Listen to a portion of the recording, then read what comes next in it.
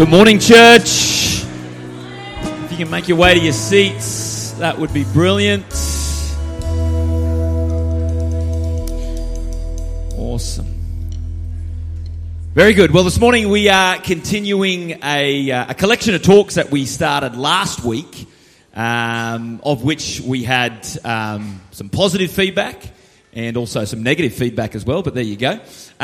We've called it God, Gospel and Culture, Following Jesus in a Strange New World. And so if you didn't get an opportunity to hear last week's conversation between myself and our senior pastor, Brendan Kelly, I encourage you to do that. You can jump onto civic.church and catch up. But we covered a whole range of topics, really, including the church being humiliated, Christians being humiliated. We talk about eisegesis and exegesis, and everyone was really impressed of how smart I am. We covered a whole range of topics about trying to capture the original intent of Scripture. This morning I want to probably go off on a different angle, and I am a little nervous because usually before we have these conversations, you and I get a bit of time just to not compare notes, but just have a bit of an idea of where we're going with this conversation, and we have not done that this week. So you have absolutely no idea where I want to go with this conversation, and so this could be an absolute train wreck, or God could do something with it, and we'll see what happens. Let's hope for the latter. But I do want to talk about reaching people in today's culture as a church and as Christians. Obviously, you know, if we're to quote Scripture and if we're to look at the Bible, it's pretty clear that the original intent of Scripture there is that we have a mandate, we have a mission as the church and as Christians to reach people with the gospel of Jesus Christ. And so when I think about that, sometimes I think the church in general can be a little bit like Wile E. Coyote from the Looney Tunes days. And what Wile E. Coyote wanted so much to catch that roadrunner. That was his absolute desire. That was his absolute passion to capture that blue bird. That's what he wanted. But often what would happen in those episodes, through a series of dumb choices, that result always eluded him. And sometimes I think the church is a little bit like that. What we want so much, we want to see people come to Jesus. We want to see people experience this amazing grace that we often sing about and talk about and preach about. But usually as Christians and churches, we sometimes make really dumb choices, and so that eludes us. We don't see what is in God's heart. Would you agree with that? I do, 100% agree with that. That's good. That's a good start to the conversation. And so where I guess really want to talk to start today's conversation is talking about, obviously, when we often say, oh, we want to reach people, immediately say, okay, well, you know, what programs are we going to start as a church, or what can we do in terms of evangelism? But really, I think the better place to start is talking about our theology, because I believe theology brings methodology. And so we have an understanding of what we believe, and that actually flows into what we do. Does that make sense? It does, yeah. You can often measure someone's beliefs and convictions by what they do. So what we do, often people will look at a church like Civic, and by what we do out in the community, that is an indication of what we hold dear in terms of our beliefs and convictions, particularly around how we see the Scriptures. So when we talk about reaching people in this strange new world, we've often used terms like, we want to be a relevant church. Would you be able to articulate when we say we want to be a relevant church and we want to be relevant in today's community? Because relevance is a term that gets chucked around in churches all the time. We want to be a relevant church. We're relevant. You know, the gospel is relevant. What is relevance? Is relevance the pastor that wears skinny jeans so he appeals to the younger people? Is it the lights? Is it the music? What is relevance when it comes to reaching people in our world? Yeah, oftentimes I think relevance gets confused with contemporary, and that's a whole other deal there. But just wanting to reach people, of course, is 100%. I think if you know Jesus Christ as your own personal Saviour, then there is no way that you can not. There is no way that you can not want others to have that incredible experience with Him, right? And so there's no doubt we should all have that desire to want to see how we can take the roadblocks out of the way for as many people in our spheres of influence to actually come to Jesus Christ. Right. And so for me, in reaching our world, one of the greatest things is to make sure I'm not putting roadblocks in their way. Yep. Roadblocks like... What would be an example of a roadblock? Prejudice. Right. Or theology. Right. Or a whole range of doctrine which really is debatable anyway. So does that mean that we compromise and concede our theology in order to reach someone?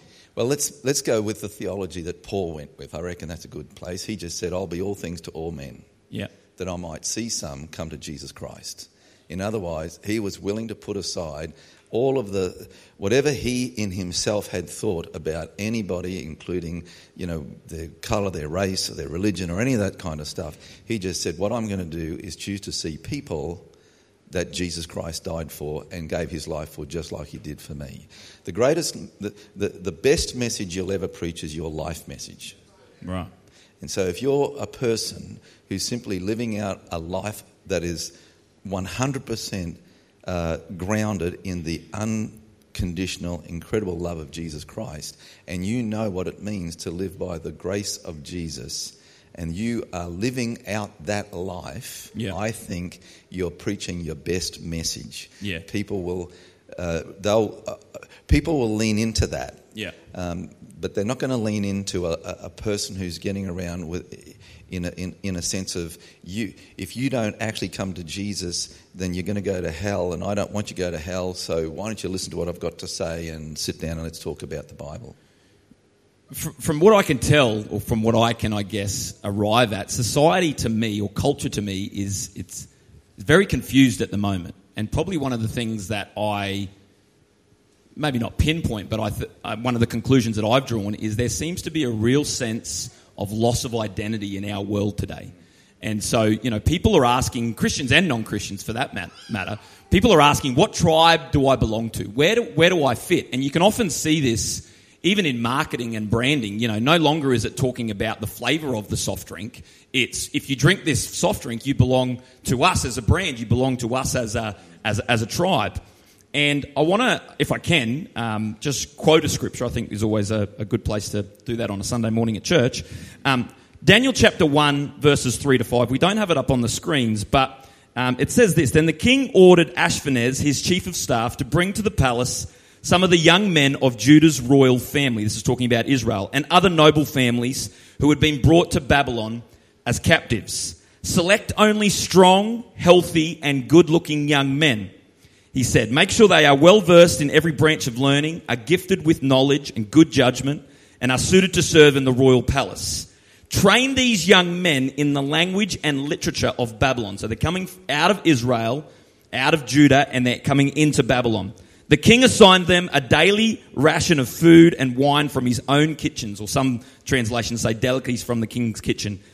They were to be trained for 3 years, and then they would enter the royal service. And so here we have the emerging future leaders, the next generation, we might call that, coming out of Israel, and Babylon has a plan, has a strategy.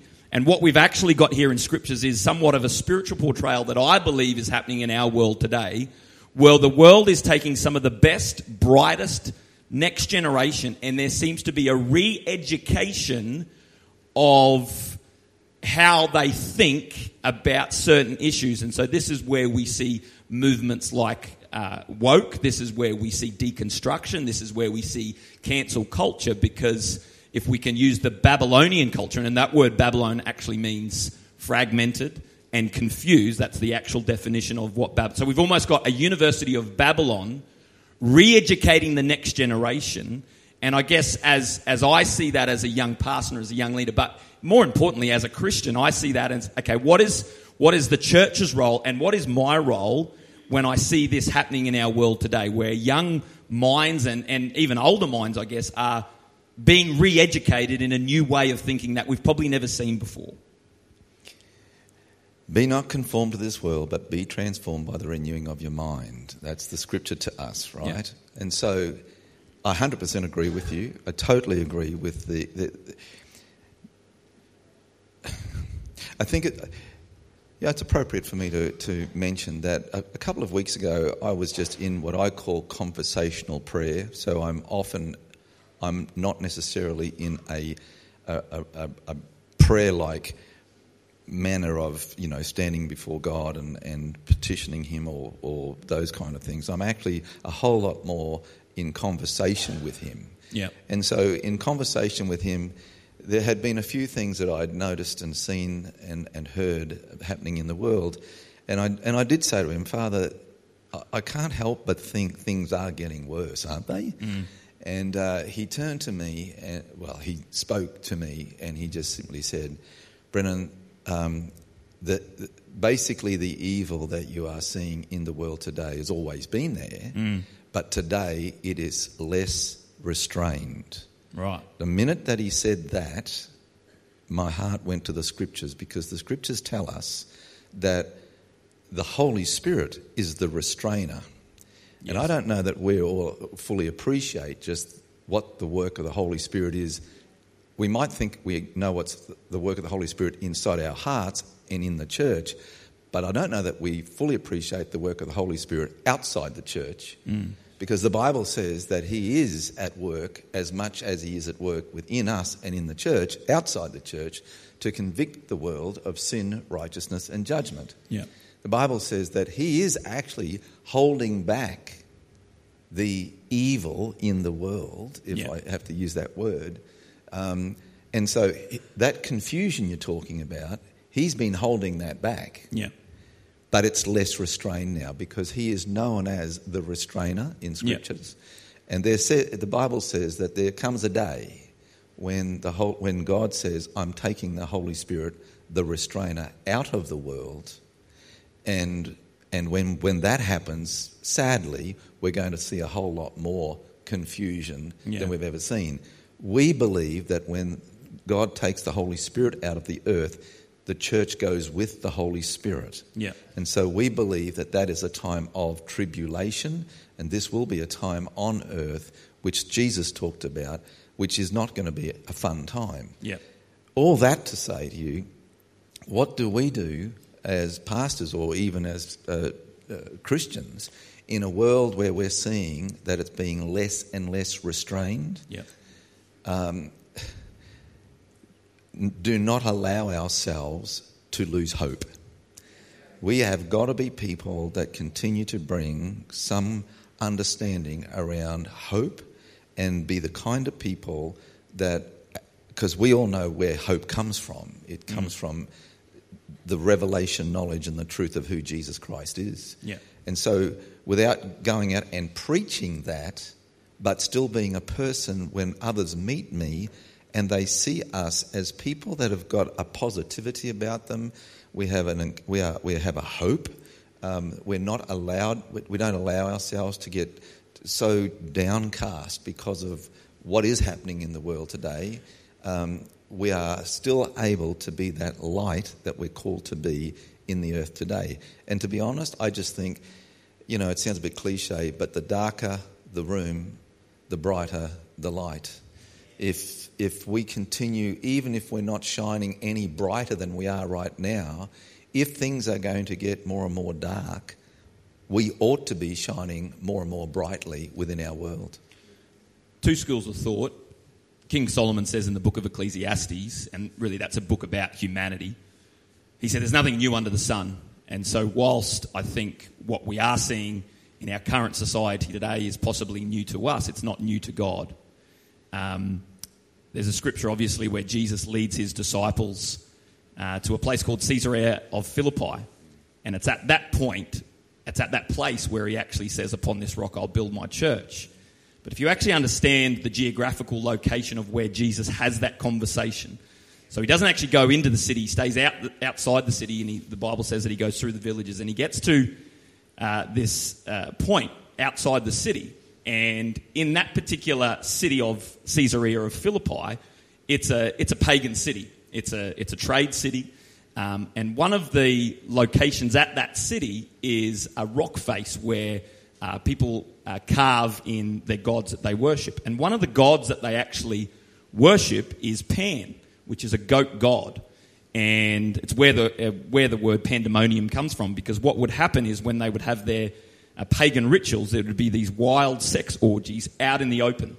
And so we don't know the exact location of where Jesus said this, but I have a theory that potentially Jesus was outside the city and possibly he was facing this rock face. And the other thing to consider is this rock face had a number of caves. And one of the caves that was actually called the Gates of Hades. And so they would say that the gods would go down in there in the winter, and in the springtime they would come up. This is what the pagans would believe. And so Jesus is in this geographical location, and it's at that point that he has that conversation with his disciples.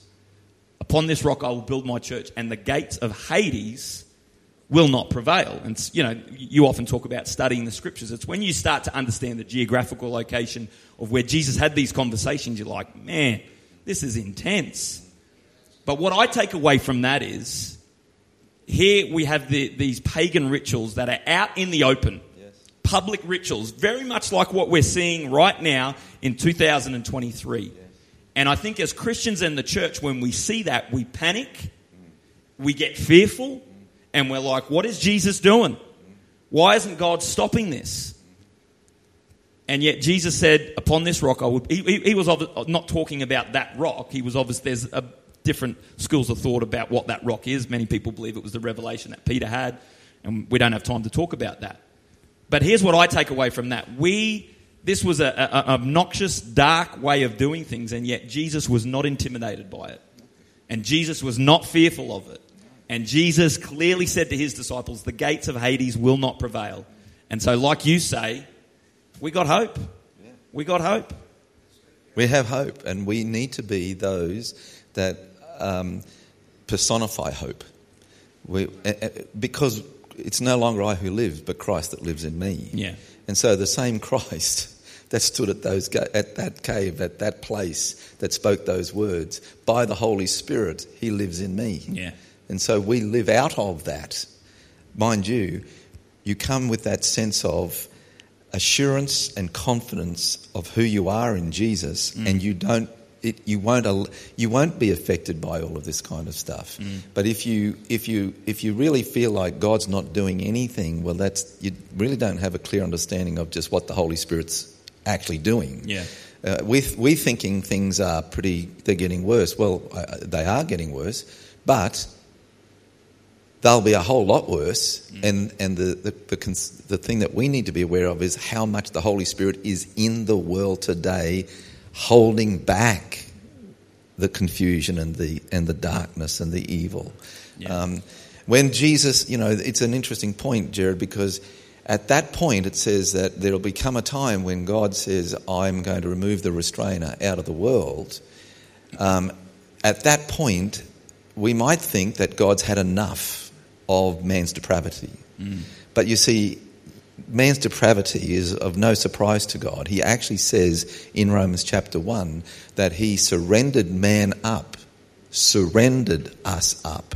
He surrendered mankind up to their depravity, right, because he said, I can't do anything more with them. Yep. This is of no surprise to him. Having said that, he didn't just leave man to wallow in their depravity and in their debased minds. He actually gave them a rescue plan, which we know is in Jesus Christ. Yep. And so that's his grace towards depravity. And so here's the thing. When will God take the Holy Spirit out of the earth? When he's had enough of man's depravity? No. It'll never get to him too much. But what will happen is he will say, enough grace. Yeah. Enough grace. And when we understand how God... See, it's God's grace towards mankind right now in giving the Holy Spirit to be the restrainer. It's God's grace towards a depraved world. He is always working to do whatever he can to give mankind every opportunity to accept his rescue plan. Yeah. But sadly, there may come a day, and there will come a day, when man will just blatantly reject everything to do with God. Yeah. Just recently, and I'd encourage every one of you, if you can get a hold of a book called AI, Man and God, written by a guy called John Lennox, Lennox. He is an emeritus professor at Oxford in maths, and he was very much instrumental in getting the whole AI, artificial intelligence together. And yet he is a very strong Christian. And I won't get into it now, we don't have the time, but I would so love to talk about how he encourages us as Christians to see that with AI and all the things that we're now seeing, and I'm not saying we shouldn't be using our telephones. Is Siri the Antichrist? But to be honest, he says our phones are literally the... We're telling them everything they possibly want to know about us, and we're doing it freely. Yeah. And we have no understanding. In his mind, he was interviewed by John Anderson, one of our former Deputy Prime Ministers. Incredible interview. You get it on YouTube if you want. But he says this. He said, look, honestly, I think as much as this was meant to good, all this technology, all that we have, it's meant for good. The dark side is probably going to win, because put into the hands of man, it's going to... But that speaks to the depravity of humanity, whatever we touch. And so he goes on to say that man actually continues to worship himself, which is all part of this, and man gets to the place of thinking that he is all-knowing, and actually starts to believe he is, which we don't, is no surprise to us, but he says there's a word called Deo, which means God, and there's a new terminology is getting around where man is actually starting to talk about himself as Deo, as God, and is working towards the time when they're going to be, they genuinely believe this, but they're working towards a time when they will be able to create a man that will live forever. So you listen to all of this and you hear those guys and you start to think, man, we don't even have a clue as to about how far this stuff is going. Yet he says, as a Christian, we need to remember that our God has already done all of this. Our God has become a man, did die for us, and now offers us eternal life. But the point of the matter is, man is so bent now on their own wisdom and intelligence and the way that they can worship themselves and do all the amazing things. And to be honest, we're actually, we may not realise it, we're not doing it intentionally, but we are actually helping them to do it. We mightn't think we are, but we are, because we want to use the technology, and that's all good. Do you think that's where the church, we talked last week about how our struggle is not against flesh and blood, but against powers and principalities? Yes. Do you think sometimes that's where the church, obviously there is a darkness in the world, and we often like to attach names and faces to that, as in people, but that's not actually our struggle. No. And so we say, well, that person's of the devil or whatever it happens to be, but that's not actually... The Bible says that's not your struggle. That's right. In our struggle is obviously against darkness evil and the devil. That's right. Well, not so much because he is a defeated foe, but you understand what I'm saying. 100%. I think that's where we demonise people when that's not actually God's heart. No, and the issue is, as man continues to believe that he is God, that came out of Lucifer's heart. Now, I don't know how far you want me to go down that track. Well, we're there now, so, But, Lucifer, of course, was in heaven with God, and it was put to him by God, do you think you can be me? Do you think you can be God? And, by the way, angels do not get choice. But in that case, Lucifer was given one choice. After being given every possible bit of information he could possibly have to make the right choice. So God had given him everything he could to say, mate, I'm just going to ask you, do you honestly think you can be me? Like, you can't believe that, can you? And when Lucifer turned and basically said, actually, I do think I can be. So we'll leave that little part there. There's so much more to that. But when that happened, that's exactly now Lucifer, now Satan's agenda in the world. to help man think that he could be exactly God, as Lucifer still today, Satan still today believes that. Yeah. He still today believes that he will be God. Yeah. And he is outworking his agenda through the depravity of mankind. I didn't think we'd be talking about devils and angels this morning, but there we are. In the short time that we do have, I do want to talk about preaching of the gospel and our language around that. We talk about reaching people and we talk about re-education of people's minds. There seems to be that there has been a full overhaul of our English language, of words that we cannot use. And so, you will hear things like people get triggered by that word, and you need to be sensitive when you use certain words. And to be honest, I think any time that I've ever done any public speaking, probably outside of the church, but also inside the church, sometimes it feels like a linguistic minefield of what you can and cannot say because of, I guess, the agenda with political correctness. I guess when we look at the gospel, there are certain elements that are offensive when you read the Bible, and that it offends the human soul. It talks about the human heart is deceitful. And so when we start wanting to preach the truth, as well as grace, but preach the truth, there would be people that would say that's hate speech. You're a bigot, and you can't say that. And I think it was last year, there was a bill that was going through federal parliament that we made a public statement on about freedom of speech.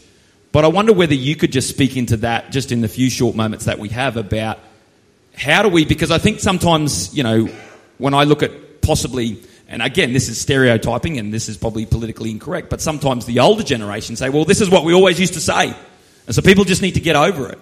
And so, you can, and I know I've done it plenty of times where I've been preaching and I might make a joke about vegans, or I might make a joke about, women love shopping and boys love cars. And all of a sudden I've probably lost half the room because I've made a stereotypical statement and I've triggered, and they've switched off and they've missed what maybe God wanted to say to them in that moment. So I wonder, how do we go about our language to ensure that we still capture the original intent of the scriptures?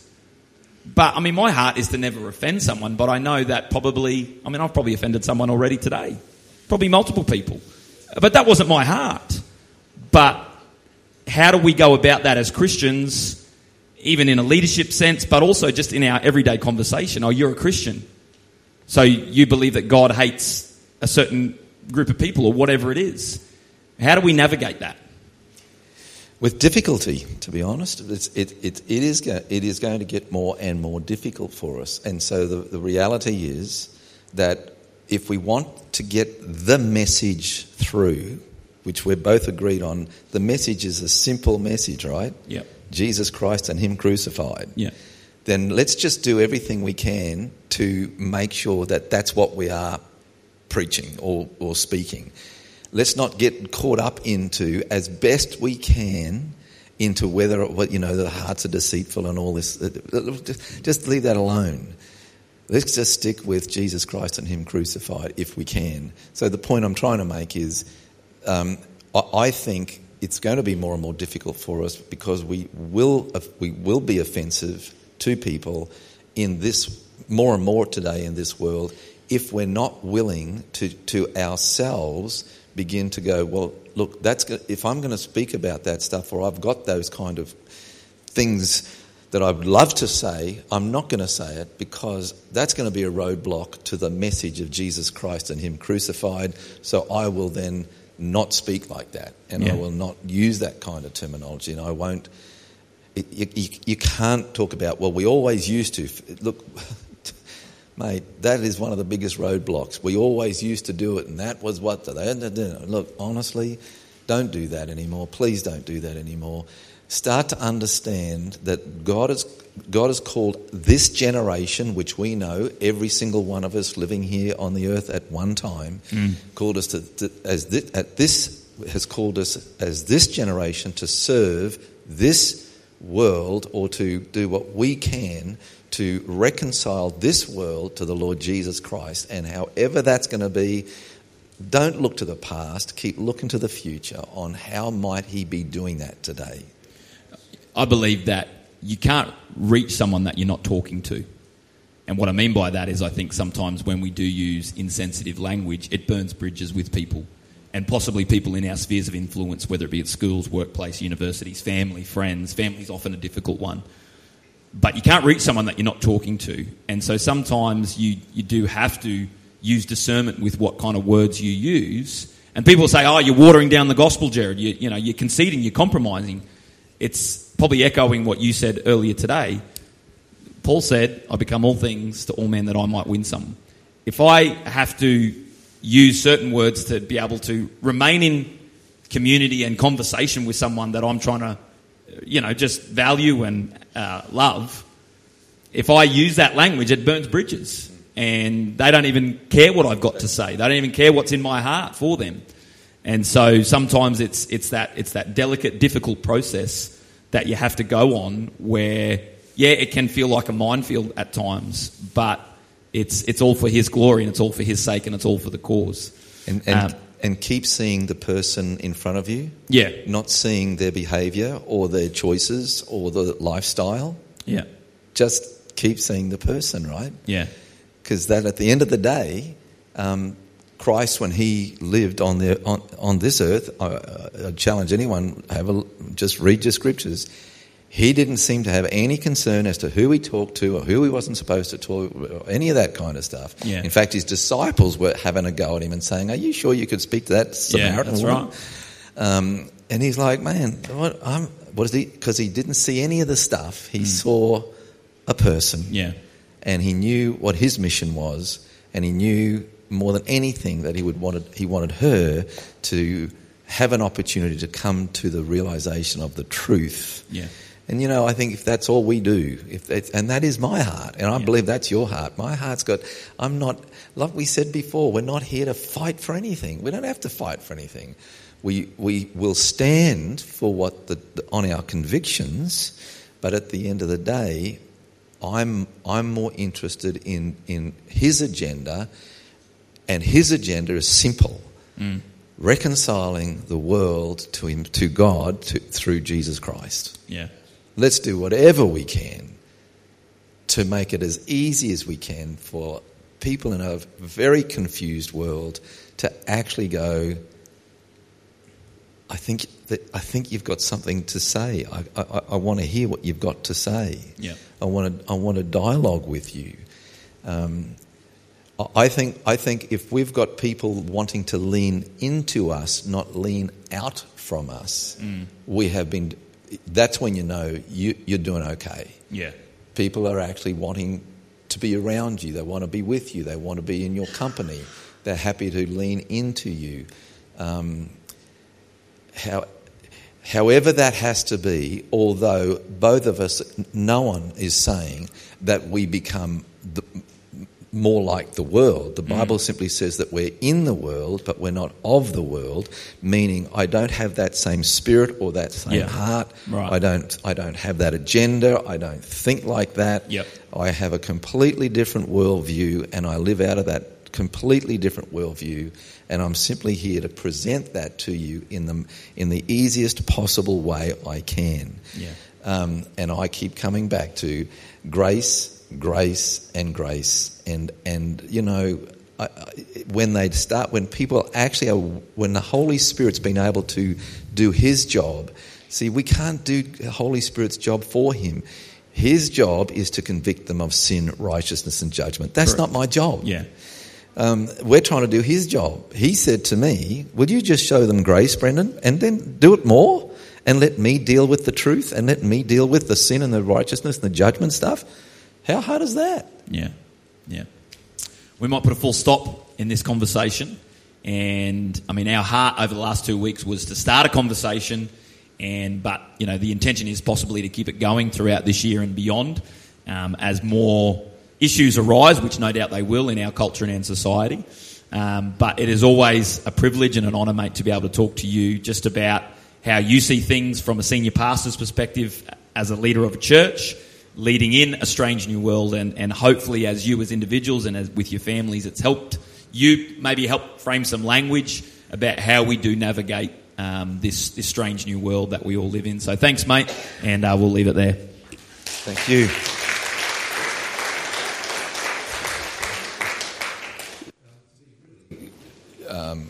Candid with you, Jared has a far better handle on the understandings around the kind of world that we are saying we want to reach.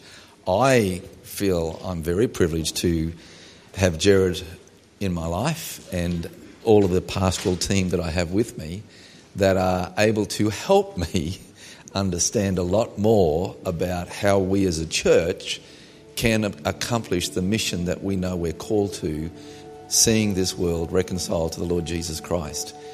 And so I'd so encourage every single one of you, and particularly the younger ones, keep talking amongst one another, keep the dialogue going, talk to any of our pastors, but talk amongst yourselves.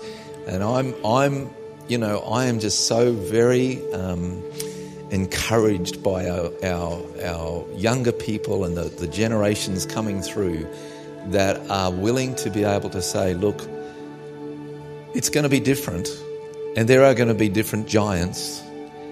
See, the giants that I had to face, and I would hope that before it's my time's up, I've defeated all those giants so that the next generation doesn't have to deal with the giants that they're going to have, plus the giants we should have dealt with.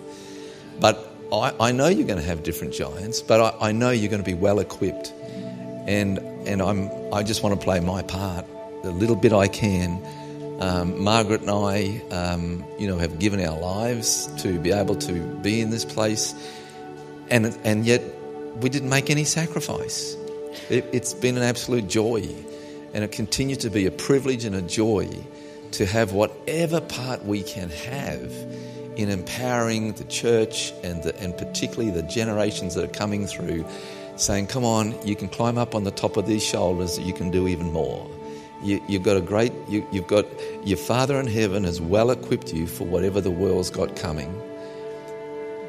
Seriously, that AI, Man and God, that little interview, I walked away from that interview with John Anderson feeling, man, we're on the ring. We know we're on the winning side, but when you hear this professor who is a Christian who knows a lot more than we do about how dark things really are and the potential of what's really possibly coming, and yet the way he finishes up, you walk away going, we're on the winning side in the midst of it all.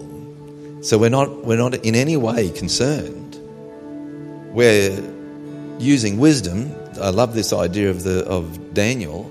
We do need to be the Daniels in our world. Would you agree? Are you there?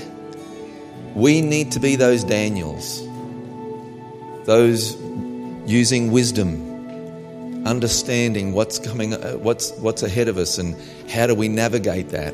I believe that God is calling us, and has called us as a church, but has called each and every one of us to seek Him and work out, Father, how can I be a Daniel in my sphere of influence, in my world? Father, in Jesus' name, the name that is above every name, King of Kings, Lord of Lords, our risen Saviour, our soon coming King. We simply come in the name of Jesus. And we thank you, Father, that we're part of your bride. We're part of your body. And we thank you that you have entrusted us with the ministry of reconciliation in a broken, hurting world that you love and that you died for. Help us, Father, to continue to outwork all that you're working into our lives by the Holy Spirit. Father, may we always look to prioritizing our lives around the things that matter most to you and not the things that seem to matter most to us. Let us only ever see our world the way you see our world. Let us be those people, Jesus, that shine brightly for you. all for your glory. You alone are worthy. And every heart said, Amen. God so bless you. Enjoy the rest of your day.